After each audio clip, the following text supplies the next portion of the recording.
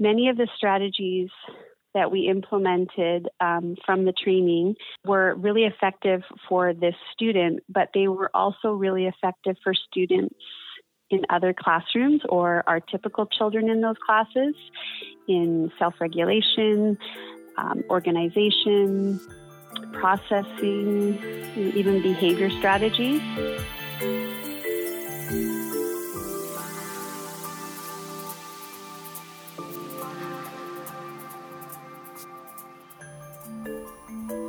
Hello, everyone, and welcome back to the PopFast Talk Ed podcast. Today, we are sitting down and chatting with a BC educator who has taught for over 25 years in a variety of roles, and I'll let her tell you all about those.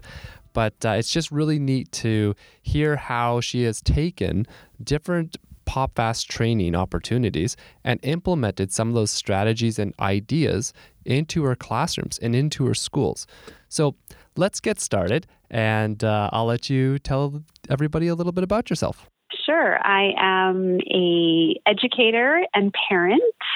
I'm in my 25th year of teaching in the Catholic Independent Schools of Vancouver.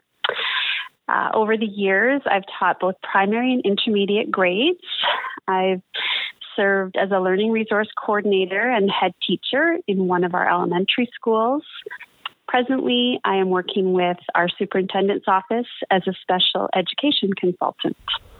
Wow, very nice. And have you had any experience with PopFast training? And if so, was there a reason why you attended that training? And what type of training was it? Okay, so I first became aware of PopFast about 4 years ago by our learning support director. And I looked to see how PopFast could support our students, our teachers, and the families of our school community. At my school at the time, we were really fortunate. We had the support of our administrator to take the online training as a team, which consisted of classroom teacher, EA, another learning resource teacher, and myself. Additionally, I've had the privilege of attending full-day PopFast training sessions. As well, last year we hosted PopFast at our district's provincial outreach program fair. Was there anything that you took away that really stood out to you that maybe changed your approach to supporting students in your classroom and in your schools? Most definitely. I think one of the biggest changes was the team approach, which instantly provided greater consistency for the student. Because we took the course as a team. First off, we were able to affirm with each other what was working well with his program. We then used the LEAK, which is similar to our RIOT form, to see what we could do to be more effective with our students' program plan. And for our team, I think the training really highlighted how much a person's working memory can be affected, which helped us tweak our programming with visuals. Instantly, we put in an adapted agenda, and just to increase consistency with everyone involved working with this child was very beneficial.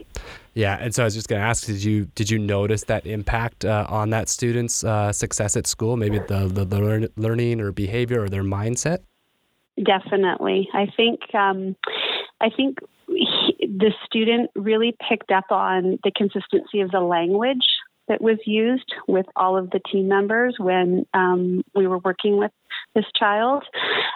This child became more confident and accepting of their own learning style.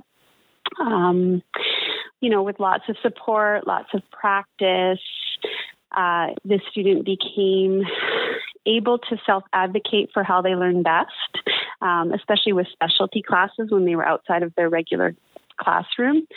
And I think the other big thing for our team, if I look back, was that many of the strategies that we implemented from the training were really effective for this student, but they were also really effective for students in other classrooms or our typical children in those classes in self-regulation, organization, processing, even behavior strategies. It was a few years ago that I did this initial training. So being able to reflect on it now, I think being able to take it as a team, which I know a lot of your training is preferred to be doing it as school teams, because it builds that consistency and you are supporting each other as educators, it really helps to develop the relationships and the connections that we build with these kids.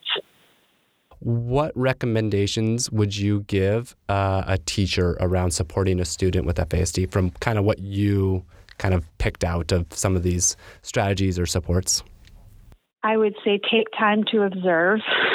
Take time to observe across different environments. Involve the child wherever possible in asking them how they learn best. Celebrate successes with the student.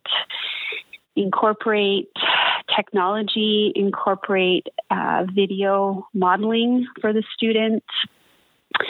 And use that program planning as a living, working document, because we're working together to help that child feel that they can be the best they can be. And it's important that they feel the connection, that they know that everybody learns differently.